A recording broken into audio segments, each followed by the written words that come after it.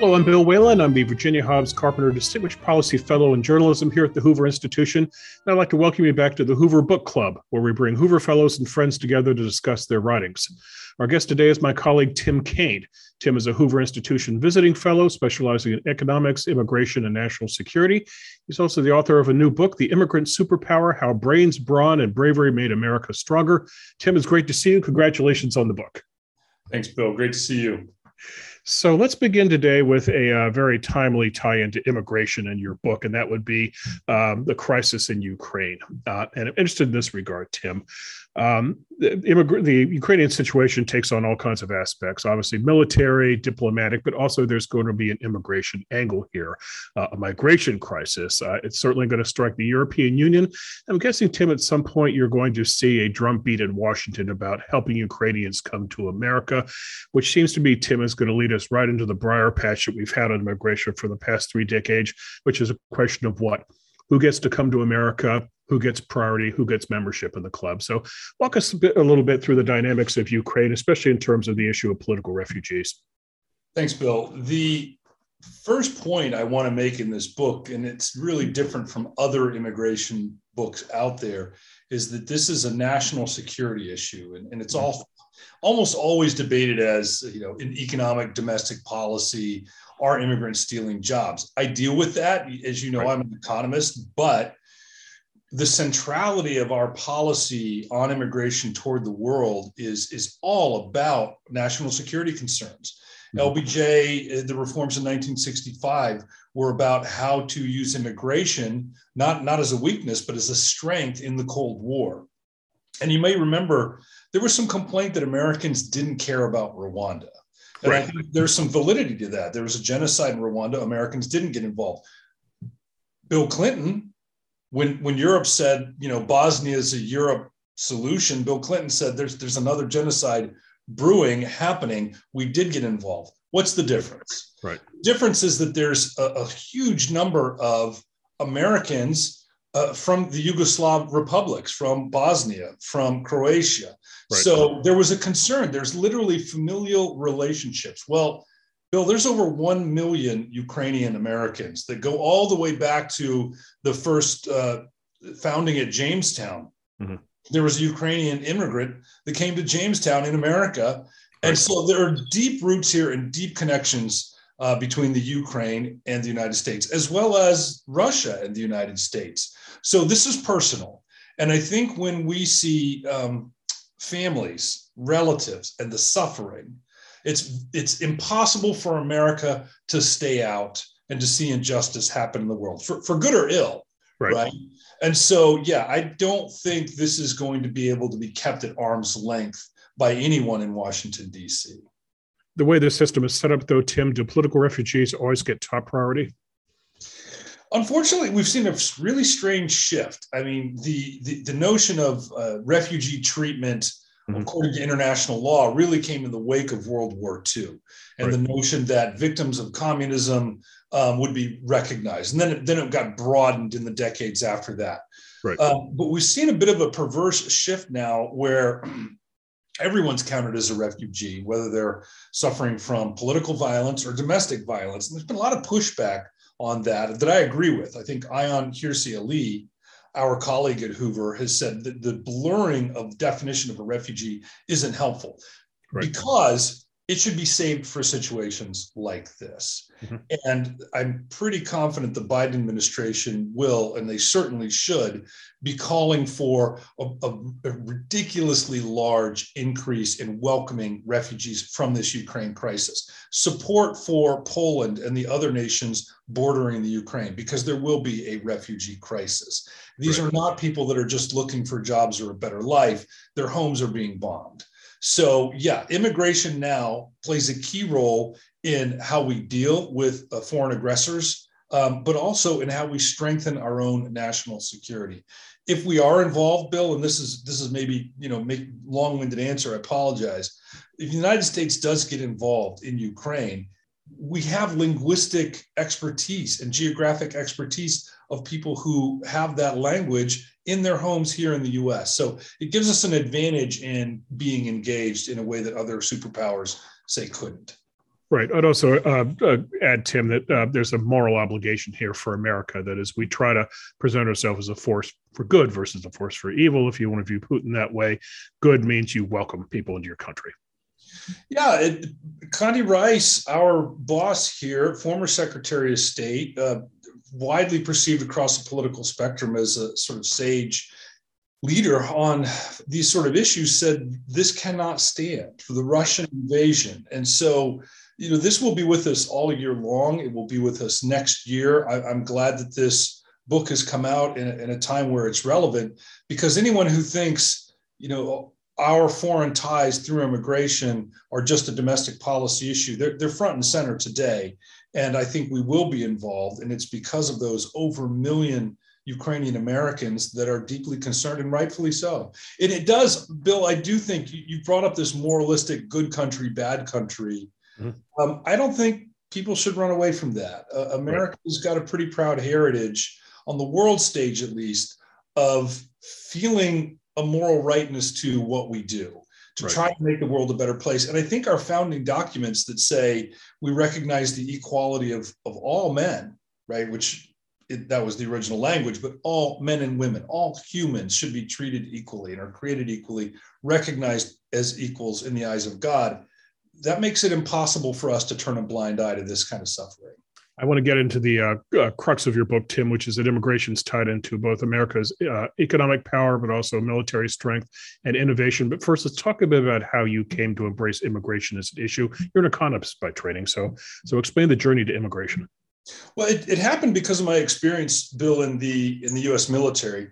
I was in the Air Force, was stationed in first Korea and then Japan, and our bases there and our alliances with Korea and Japan mattered a great deal. But I recognized then how many Korean Americans and Japanese Americans I was working with in the military, and I was in the intelligence community. And I just saw and recognized that those relationships, those immigrant strengthened relationships, were so essential in helping preserve peace. So it kind of tied together. When I came to Hoover, this really wasn't my priority. I was thinking about budget issues. I was thinking about some just flat out military leadership, talent management issues. Mm-hmm. And yet I was asked to co-chair the immigration task force with Eddie Lazier. Mm-hmm. And so I got deeper and deeper, and I really wanted to write a book on this. I've been thinking so much about it for so long. And there's a point that's forgotten, which is, how we won the Cold War. You remember that book, Bill, or that phrase, The Ugly American? Yes. That was a book that was written as a critique because American immigration policy was so cold. Mm-hmm. We still had this hangover from the 1920s legislation with ethnic quotas, and it was used against us by the Soviets. And so JFK and LBJ pointed to that book. President Kennedy actually bought a copy of The Ugly American and gave it to every sitting fellow senator before he was elected into the White House. Said, if we want to win the Cold War, we need to see immigration as a key part in who we are as a people and our identity as a foreign policy issue. I haven't seen that. I haven't heard that anywhere else. And I thought that I needed to write this book to bring back that notion. Okay, let's go through these one by one. Immigration as it ties, first of all, to America's economic strength. Please explain. So if we had gone back to, say, the year 1820, which is really when the waves from Europe started, initially with the Irish, and then all through that century, ending with the pogroms against Jews in Russia and elsewhere in Eastern Europe who came to America, Italians who came in waves to America. There was resistance, native resistance to all of these waves of immigration, but the welcoming nature was overwhelming to the nativism. I think that's still true today. But I did a little thought experiment in the book. What if we just didn't have those immigrants? What if the candidate for president in 1816, Rufus King, what if he'd won? And he had the notion that all these Irish are undesirables and they really shouldn't be here. Well, my family wouldn't have made it in. Right. But our population, Bill, the US population in World War II would have been smaller than Nazi Germany's. Mm-hmm. You can't be a superpower with a small population. And in fact, it's probably hurt our power that the restrictions against China starting in 1882, they just this ugly racist block of Asian immigrants across the board, I think really did hurt our power. But the fact that we were welcoming for so long was key. So that's thing number one, is just brawn.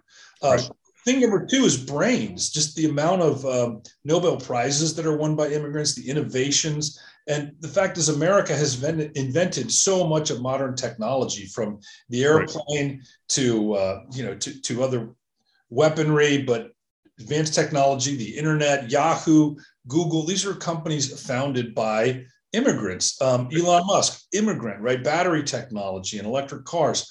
So there's that aspect of them, immigrant Americans adding. But I think the most fascinating part is the bravery. I was really surprised when I watched just some Hollywood movies, the Band of Brothers in particular, that miniseries. And it struck me, Percani, Luz, Garnier, Sobolewski. Right. These are real soldiers in World War II for the United States. And they were all second generation immigrants. Most of them, their parents didn't speak English, right? So the patriotism and the willingness to serve in the military by foreign-born first and second generations far outpaces native-born Americans like you and I. So, and then the medals of honor that have been won, roughly half of the medals of honor ever awarded were to first or second generation immigrants. So they don't just serve as a way to get a leg up. These immigrants, friends of mine like France Hong, refugee from Vietnam, volunteer to go into harm's way to spread this idea of America and equality for all. So those three factors are really key to making us stronger. If you're going to talk economics, Tim, it's going to lead us to a conversation about skilled versus unskilled immigrants. And here it's exceedingly complicated. Yes, you want to bring in the next Elon Musk. You want to bring in the next immigrant who'll design some super chip. Right. On the other hand, you and I are talking from California, where unskilled immigration is key to doing a lot of unglamorous work, cleaning homes and keeping hotels up and running and washing dishes in restaurants and so forth. So how do you strike the balance between the two? So you could say, yeah, let's bring in the not the Eisenhowers, the Einsteins. Right. Of course, we all want the Einsteins. But what about the Oppenheimers? Right. Because Robert Oppenheimer was also working on nuclear power, or the nuclear bomb, the Manhattan Project. But his father came and was a poor refugee, essentially, and didn't have a lot of skills. And so, France Hong's another example. The amount of refugees who come whose parents maybe don't have a lot of education, but have these values of hard work and love of country, frankly, and belief in the American dream. When I look across our political commentary today on the American dream, it's actually, I think, considered a microaggression, to use that phrase in some places. But it's not in the poor countries of Africa and Iran and in Ukraine, who think the American dream's real and come here and make it real. So their children are often some of the highest performing productive people. And let's point to Sergey Brin. I believe Sergey came here when he was 6. Born in Moscow. Right. Yeah. Right. So he's an example. Another example of the American success story would be Steve Jobs, Tim, because his father was born in Syria, I believe. So another immigrant success story. But as we look at this, though, here's the question moving forward. So let's talk about innovation for a second. Would it make sense right now for the United States government to be looking at citizens of Taiwan? And if not dangling citizenship, maybe talking about some sort of visa and immigrant, for one simple reason. They're under the gun. China is looking at them and licking its chops. And what do we know about Taiwan? Produces an incredible amount of chips. So you could argue that here's an intelligent base that perhaps you could move to the United States. Can immigration be that realpolitik, Tim? I think it can, and I think it should be. So I do address this in the book, Bill, but I think it's time to it's time for an evolutionary step forward in American policy toward refugees. Right. And there's a second theme that I mentioned in the book, which is it's time to shift to standards-based immigration. We're really stuck in this notion of quotas, right? There can be 10,000 people from here and 5,000 people from that country, and then an overall cap as well. I mean, the cap's really high. The U.S. issues 1 million legal green cards for legal immigrants every year. I think that's great. But what if we just based it on standards? So if you have an engineering degree, and you'd like to come to the U.S., you're welcome to. Why would we put a cap on that? Right. That's a huge national. But I think when it comes to refugee policy, it may be time for the State Department to designate which countries are either failed states or politically repressive. So let's call them the refugee countries. And if you are on that list, if you are, let's say, a Nazi Germany, which would be recognized as a politically repressive state, that ends all trade agreements. It certainly ends foreign aid. So should the United States still be in the business of sending developmental aid to China to build bridges and dams when we know there are, camps for Uyghurs, re-education camps, and the sorts of violence that are being done there? So maybe places like Venezuela, China, Syria, Afghanistan now, and it looks like, I don't know if you'd say Ukraine is in this situation, but either countries that are being attacked or that have a politically repressive dictator would be recognized. And those are the only countries that we would recognize refugees from. Other immigrants would come in, through familial relationships or as economic migrants. That's fine. But I think we need to really redefine and evolve forward the notion of a refugee in a way that can be used to shame some of the bad behavior that really needs to be shamed. Right. Let's talk about one other change, perhaps, Tim. And this is one that interests me, given that you and I work on the campus of Stanford University. Newcomers to Stanford are always surprised by three things. Number one, how great the weather is. Secondly, just how much space there is. It's the second most acres per student in America, I believe. And then thirdly, preponderance of Asian students on campus. And this is not said as a racist trope or anything. It's the fact is one thing that works to Stanford's advantage. It has a lot of students coming from the other side of the Pacific Rim. But the way the system works, Tim, is you get a student visa, you study, then you're supposed to go back home. Should we look at that policy, Tim, and perhaps address it saying that come to study in America, and hey, why don't you think about sticking around? It's sort of crazy that there's somebody who's comes here, bright-eyed, brilliant, 18-year-old woman at Stanford, gets a computer science degree. The day of graduation, U.S. policy is go home. Off you go and try to beat us at what you're doing. And she says, "Hey, I like it here. Could I stay?" Imagine if we treated, the kids from Florida that way. Like, "Hey, you got your degree here in California. Go home." No, that is a human capital asset. And I would rather have, just to be blunt about it, if there's a Chinese student immigrant who's a computer scientist, I would rather her stay here in this country and help build up our economy and our technological advantage than go home and build the AI systems of China to Beijing's advantage. So it's a clear national security issue that we're failing at. Right. And we had a huge number. Ben Wadolsky writes this great book about this, The Great Brain Race. And the US had a huge advantage in foreign students. We were the superpower of foreign students wanting to come to a country. They wanted to come to the United States. Mm-hmm. And our advantage has essentially been cut in half. I don't have the raw statistics with me, but it may have been something like 20% of the world's students were here. International students, now it's just 10. Raw numbers, it's still pretty high. The percentage, we've given up, one, a lot of money because that's a big industry. And two, the brain power race, I wouldn't say we're losing, but we could have been completely dominant in it. And now we're just sort of meandering along.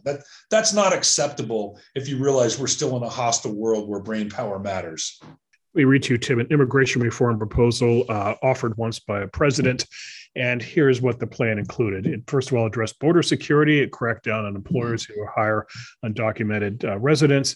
And then it tried to thread the needle. And here's actually the verbiage of the immigration plan. Quote, in addition to paying a meaningful penalty, undocumented workers must learn English, pay their taxes, pass a background check, and hold a job for a number of years before they will be eligible to be considered for legalized status. The author of that plan was George W. Bush. I would argue, Tim, the timing could not have been worse for this proposal because he offered it in 2007, right after he had lost Congress and he was struggling with unpopular wars and the economy started to go south. But I read that plan and it makes sense on a lot of levels. Although we'll point out one thing, though, that he really did try to sort of dance around the pathway to citizenship question. But here you have kind of a balance on the part of a Republican president. Now, George Bush and his father, George H.W. Bush, were two of the greatest presidents we've had in terms of pro-immigration policy. Right. You explained this in the book. What did HW do? But there was an Immigration Act in 1990, Right. That essentially doubled the green cards that were issued every year, and introduced a new green card category called the diversity visa, because there were some countries, mainly in Africa, that didn't have the family ties, which is the main channel. And so they were sort of left out, and that really wasn't fair. I don't think it was necessarily racist, but it was George Bush recognized all these people that wanted to come didn't have a way in and had a lot of value to offer. Eddie Lazear, one of his great papers before he passed, was about how the Nigerian immigrants, just for example, who tend to come to the United States are some of the most talented Nigerians. So they're adding value, but there wasn't an avenue for them to come. And so George Bush introduced this diversity visa in 1990. I liken what he did to the Louisiana Purchase. Right, it doubled the size of the country geographically. That was Thomas Jefferson. George Bush doubled the scale of intake of immigrants that helped get our economy stronger for the reasons we talked about before. And his son, President Bush, George W. Bush, wanted to do something similar and engaged in what's called comprehensive immigration reform. I was part of that. The Bush White House asked me to tour the country and help sell that idea, and have town halls and talk about what was involved, and we did, and it just blew up in our face. And sadly, that's when the partisanship in DC took over. At the time, I was angry at Nancy Pelosi because Pelosi and a lot of other Democrats didn't want a Republican president to get a pro-immigration piece of legislation passed. So we see that now, a lot of jockeying, poison pills. And I think, as policy guys, you and I, we need to be honest, big comprehensive pieces of legislation aren't done in America in a bipartisan fashion anymore. And so I think they're chasing some fool's gold. And I propose an alternative strategy in the book. Tim, I'd argue that there are probably two windows in which a president can do immigration reform. Number one, he or she is elected by a very large number, a landslide, a mandate, and he or she also has a large number of fellow party members in Congress so that they can get their stuff through. This is Barack Obama in 2009. But Obama didn't go for immigration right away. He went for what? Healthcare reform. That's where he dedicated his first 2 years in office. The other window for this, Tim, would be a sitting president who is on the run, and he has just lost Congress and sees the writing on the wall unless he does something dramatic. This would have been Bill Clinton in 1995, but for reasons I'll never understand, I probably need to ask him if I see him. Newt Gingrich didn't want to go down this road either. How did Ronald Reagan manage to pull off immigration reform? Because he did it at the end of his second term when he had lost control of the Senate and thus had lost complete control of Congress, yet he somehow managed to strike a deal with the Democratic Congress. I think when a lot of Americans voted for Joe Biden, they were hoping to get a return to the politics of Bill Clinton passing welfare reform or George Bush, No Child Left Behind. Remember that image of Ted Kennedy at the White House, arm in arm with the president? That true nature of bipartisanship, where you don't just reach out to the centrists in your party, like Joe Manchin say. If President Biden would have Joe Manchin to the White House and say, what can we do? Okay, let's do that. Instead, you see this politics now come from the extremes, where the extremes dictate essentially what legislation they want, and then browbeat and try to humiliate anyone who doesn't go along, even members of their own party. George Bush, Bill Clinton, they brought their rivals in the other party and said, what can we do to work together? And so that was really a nice moment. It's funny, when you remember living through this time in the 90s and the early 2000s, I didn't think of it as a golden era of bipartisanship, but there were certainly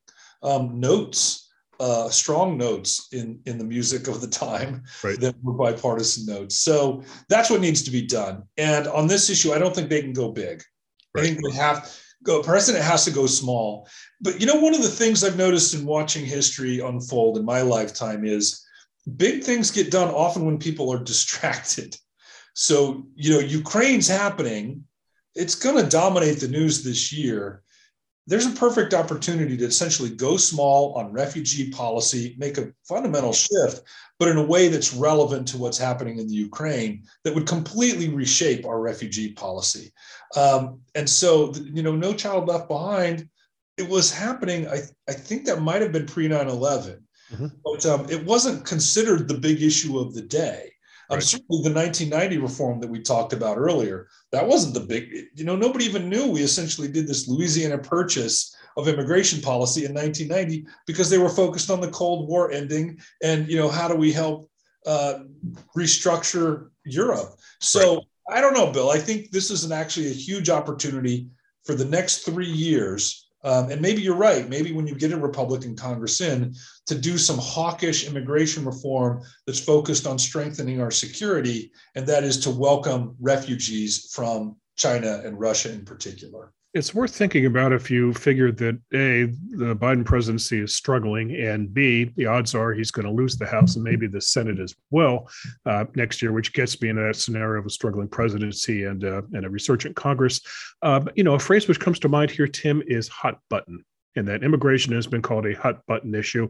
I've been in California since 1994, and I worked for Pete Wilson, and that was the year when Proposition 187 was passed, and that was kind of the beginning of immigration as a quote-unquote wedge issue, hot button issue, whatever you want to call it. But you look at America right now, Tim, and yes, you mentioned Ukraine. What else are hot buttons? The economy, inflation. You're an economist, you can appreciate this. And then thirdly, the issue of education, which we saw was potent in the Virginia governor's race, was potent in San Francisco, where 3 school board members just lost their jobs because of what they did during the pandemic. But when Biden came to office, Tim, in his first 6 months, immigration was a hot button issue, and the question of the border and what to do. So we've kind of forgotten about the border. Tim, what do we do about border security? Yeah, there are hot button issues and then there are wedge issues, right? So if you get both of those together. Yeah, but my point is we've kind of forgotten about what is going on, along the southern border. Kamala Harris has been in Europe and not down on the Rio Grande. But what is an effective strategy for the United States in terms of, and this is really kind of a two-pronged question. It's how to police the border properly, but then second, what to do about Central America. So we need to recognize this idea of root causes, which has taken on a life of its own. And it's just assumed that the root causes are on the supply side of people seeking asylum, right? So there's increased violence in Central America, the weak economies in Central America, Honduras in particular. Those root causes are a bit of fiction, Bill. I mean, I wrote about this in a separate thing for Hoover and Defining Ideas. Certainly in the book, violence is down in every country in Central America since it peaked 10 years ago in 2012. I mean, homicide rates essentially cut in half in El Salvador, in Honduras. GDP per capita and median incomes have been rising for decades and decades. What's changed is not the supply side of immigrants. Travel costs are cheaper, right? What used to be a trickle has become a pipeline, an actual railroad, where it's easier when these travel routes are established. They're corrupt and they're run by coyotes and they cost a lot of money, but they're open railroads essentially. But what's really changed is the demand side, like the receiving country in America. Our policy is just this mishmash of perverse incentives that are telling people, and this started. I point the finger at President Obama and the DACA executive action that said, well, if you have a child in the U.S. who's undocumented, then you can stay, essentially. We'll call them the dreamers. I'm very sympathetic to that. It just shouldn't have been done by executive action without other safeguards. And the way it got translated all throughout Latin America was travel with a young child and you're let in free, which is de facto policy now. So until they can get that squared away, that we'd have nearly, I think it was 2 million or 1.9 million apprehensions at the U.S.-Mexico border. That number is not going down, Bill. It's going to go up. And I think it's really is a bit of a black eye. And it leads to people saying, well, we need to have fewer refugees. No, we need to redefine what refugees are and give border agents the power to just say, no, you're not a political refugee. We need to change this policy entirely. But that's going to involve getting the courts, not just the executive branch, the judicial branch has to revisit this and reconsider what they call the Flores Amendment, that children need to be separated or can't be separated. It's a mess right now that would take longer to get into than this book review. But I think this may lead to a much bigger crisis next year and the year after that. And so it will rival what's happening with the news headlines in Ukraine if that number goes up again in 2022. Yeah, you economists love supply and demand explanations. Do you recall what George Shultz's solution was to the drug problem? Of course I do. Yes. Well, Secretary Shultz and I were had almost identical views on everything. He was one of my mentors, and I looked up to him. Mm-hmm. Decriminalization and legalization. That this is a medical issue, not a crime issue. In fact, if we treat it like a crime issue, it's going to lead to corruption, and it's going to lead to innocent police officers being killed. So that's what we've seen, and I'm really happy to see that we've moved in the direction that George Shultz foresaw. Right. Decades when you and I were young kids, he was saying this. Right. Plus, he had the classic supply and demand explanation, Tim. Right. He said, "Look, if you decriminalize, in other words, if you allow to legally sell it, you're going to create a market. The market's going to produce less expensive drugs. You're going to take away the profitability for the criminal element." And so, that's a Shultz explanation. Bill, I'm going to pull out the chalkboard here and draw supply and demand curves as you keep this up. And I will prove to you that making drugs illegal just raises the profits for the drug lords. So yeah, this is an Econ 101 lesson, but we can just leave it at that and take my word for it. Let's go through the Biden record on immigration quickly, Tim. I want you to give me just basically a yay or nay on these 3 bullet items. Number 1, he's boosted refugee admissions. Yay or nay? Incomplete. Because Donald Trump brought them down year after year, lower and lower and lower. Mm-hmm. But the initial Biden response was to take refugee numbers up to 65,000 a year. They had been 125,000, and in some cases raised higher by previous presidents, 140,000 or more. Now is the time for President Biden to go way beyond the norm and do 150,000 or more. And say these are set aside for people from Venezuela, people from refugees from the Ukraine, and people in Hong Kong and Western China. Okay. Item number 2, he preserved deportation relief for unauthorized immigrants who came to America as children. I don't know if I followed that, Bill. It's a mishmash. He's maintained what are called, President Biden's maintained Title 42 restrictions. Right. Which were a Trump era initiative. And that was based on COVID, that, potentially diseased immigrants can be blocked.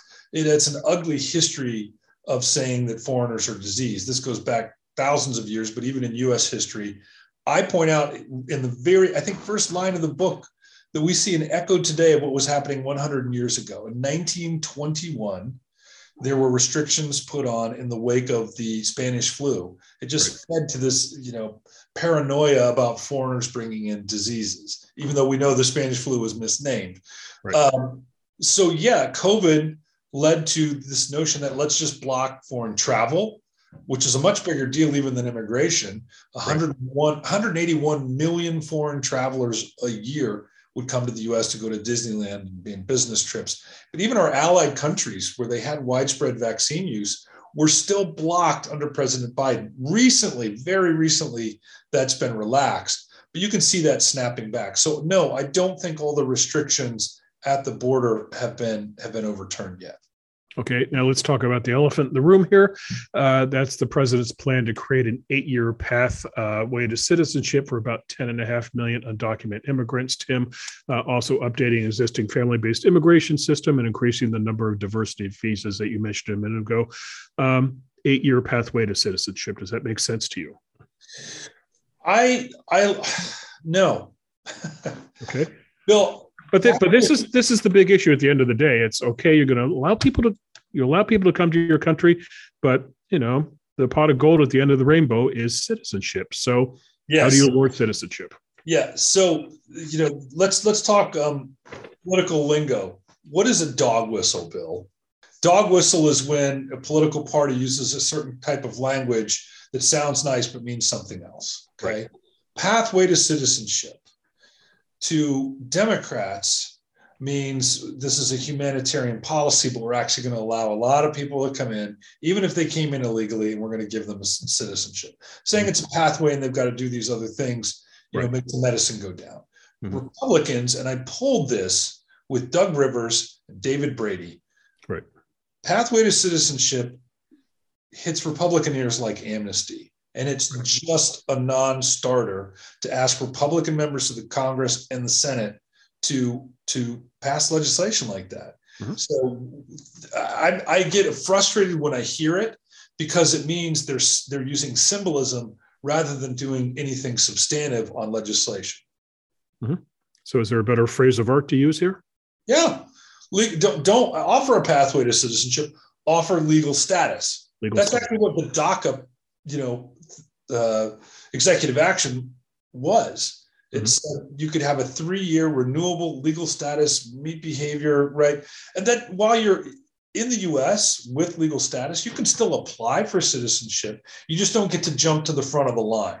Yeah. So I think saying there's an implicit pathway, which is fair and normal, but making an explicit pathway just for people who've broken the law, it really doesn't square well, even with independent voters when it's explained. And frankly, a lot of Democratic voters don't like the idea of amnesty, but they've just been sort of conditioned that that's not what this is. Well, it strikes me, and I think it strikes a lot of Republican voters as that is an amnesty and they don't like it.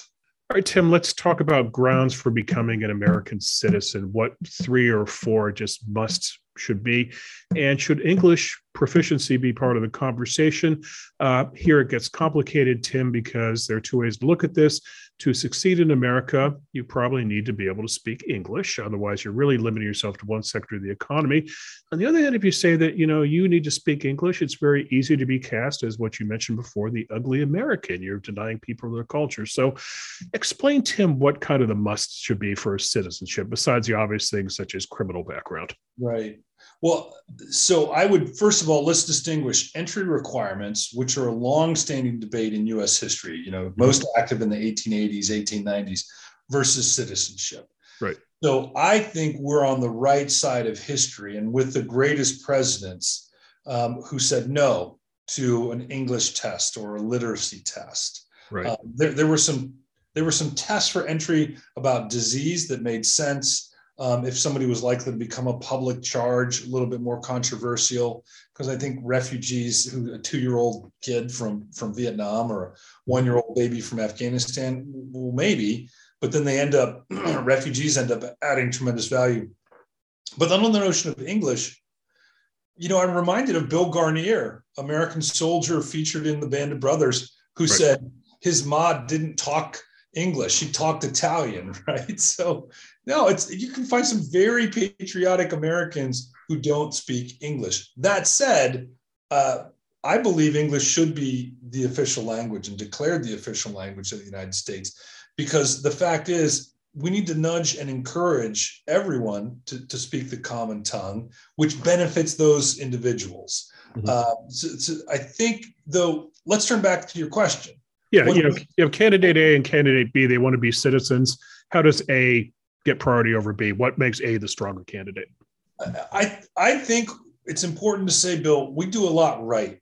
Anytime you hear a discussion about immigration, it's like, oh, this is wrong and this is broken. We could all agree it's broken. I don't agree it's broken. I think America's got a really good immigration system. Border security is an issue.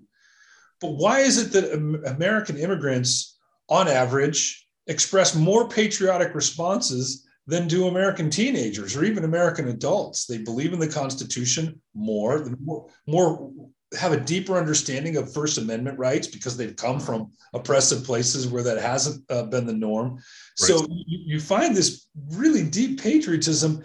And secondly, we've got an assimilation program. They take an oath of citizenship. And I really worry that when all this notion of immigration is broken, let's fix it.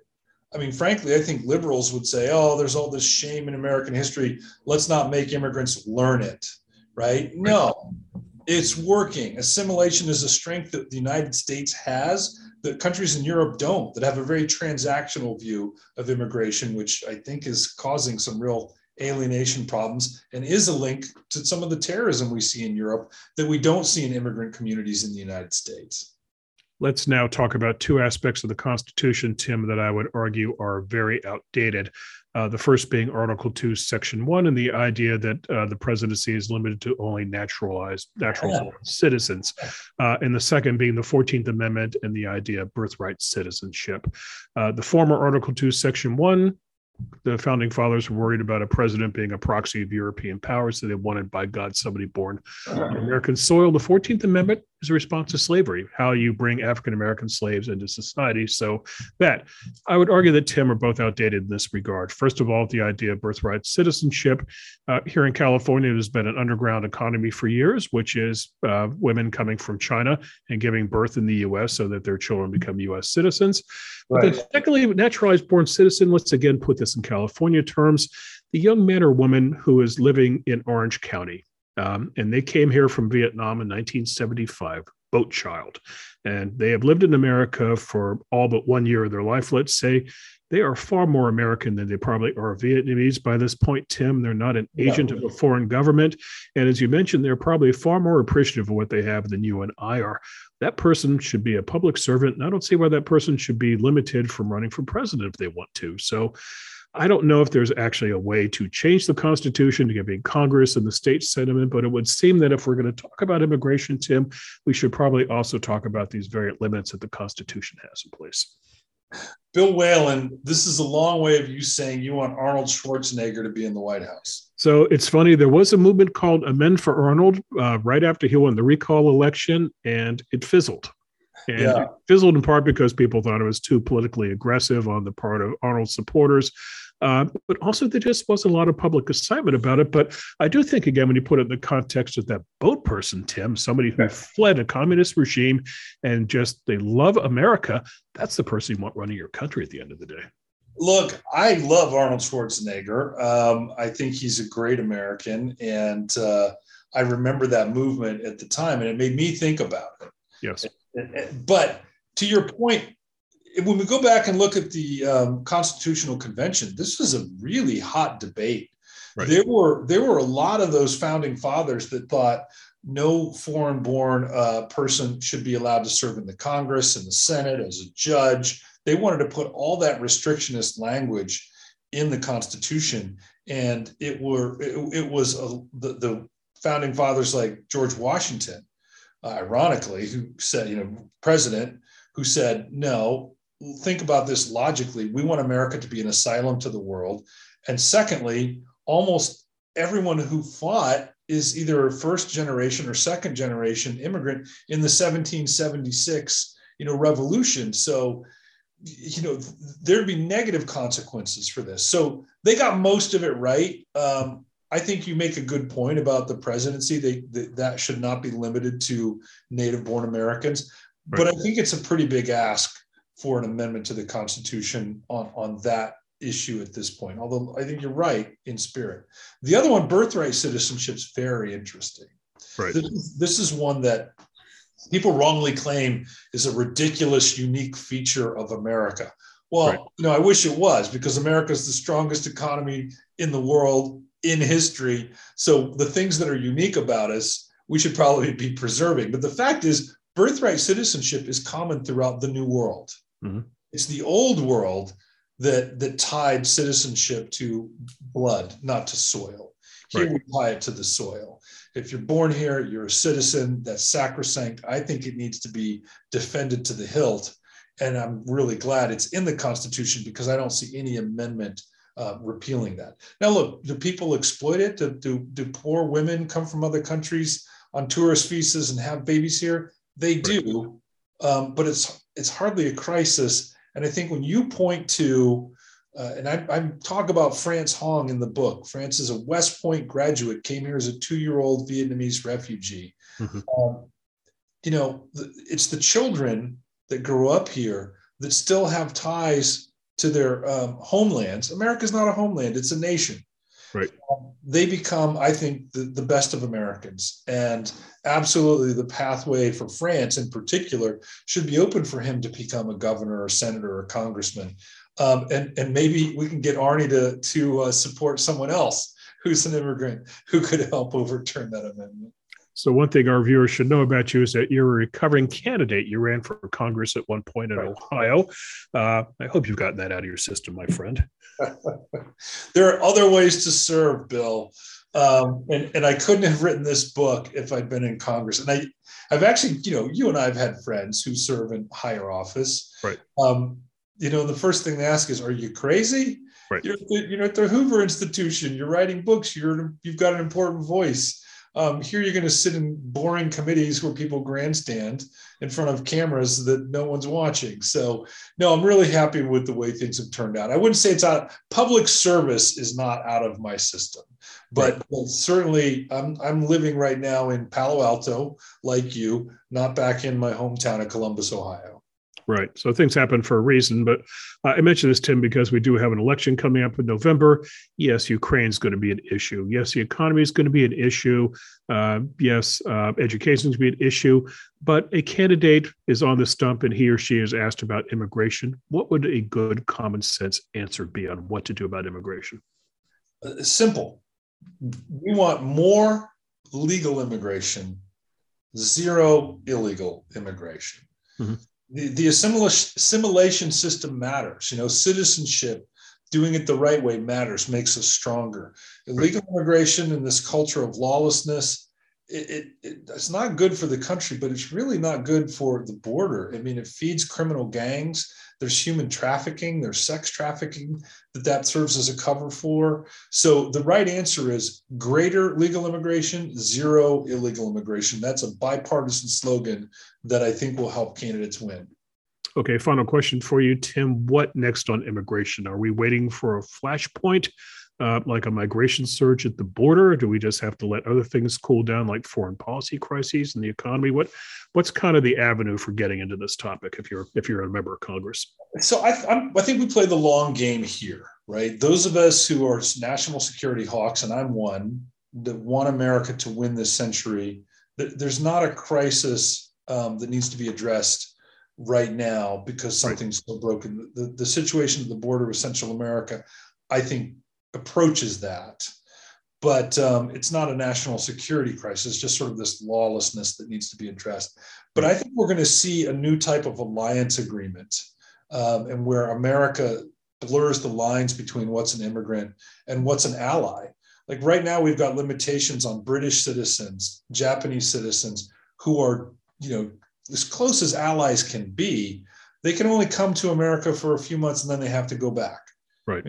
At this point, I got to wonder why, right? If someone wants to come to the United States and rent an apartment and work, but maintain their British citizenship, pay taxes here, contribute to an American company, we really need to rethink that aspect of it. So I think that will happen. There'll be a new type of alliance structure. Maybe it gets folded in with free trade agreements. So let's play the long game on this one, tidy up a little bit. But the biggest thing I learned in doing research for this book was how much America has gotten right for 200 years. We keep improving. George Bush on this in 1990 was a real hero that deserves recognition. But let's keep the things that we're doing well. That's probably the most important thing that we can do on immigration as a country as we look forward to winning this century. And the good thing about the long game, Tim, is you can keep writing and writing and writing about it, but hopefully not the Groundhog Day aspect of why it keeps failing year in and year out. Right. No, the next book, Bill, will be called Presidents and Immigrants. It will be more accessible, readable. It won't be an academic piece like this one. I want to focus on, I think it'll be the 7 greatest American presidents on immigration and the 3 worst. And hat tip, FDR, I would put up there as one of the worst. Really? Okay. Well, we'll have to wait for them. I want to hear why, but I guess we'll wait for them. Next book. Okay. Tim Kaine, thanks for joining us today. You bet. My pleasure, Bill. The title again in Tim Kaine's excellent book is The Immigrant Superpower: How Brains, Brawn, and Bravery Made America Stronger. It's available online, folks. If you want to follow Tim on Twitter, you will find him there. His Twitter handle is @TimmerKane. That is spelled Timmerkane. That's Timmer Kane, not to be confused with the senator from Virginia. That was a hell you went through in 2016, Tim Kaine. You can also find Tim Kaine through the Hoover Institution. He has a biography on the site as well. Go to www.hoover.org. You'll find it there. Also, sign up for Hoover's Daily Report, which delivers Tim's commentary and interviews to you when they happen. Very simple. Go to the website, go to where it says publications, click on that tab, and then go to where it says Daily Report, and you can subscribe to it. It comes to your inbox weekdays. Great way to keep in touch with the Hoover Institution and Tim Kaine. For the Hoover Institution, I'm Bill Whalen. Thanks for watching today.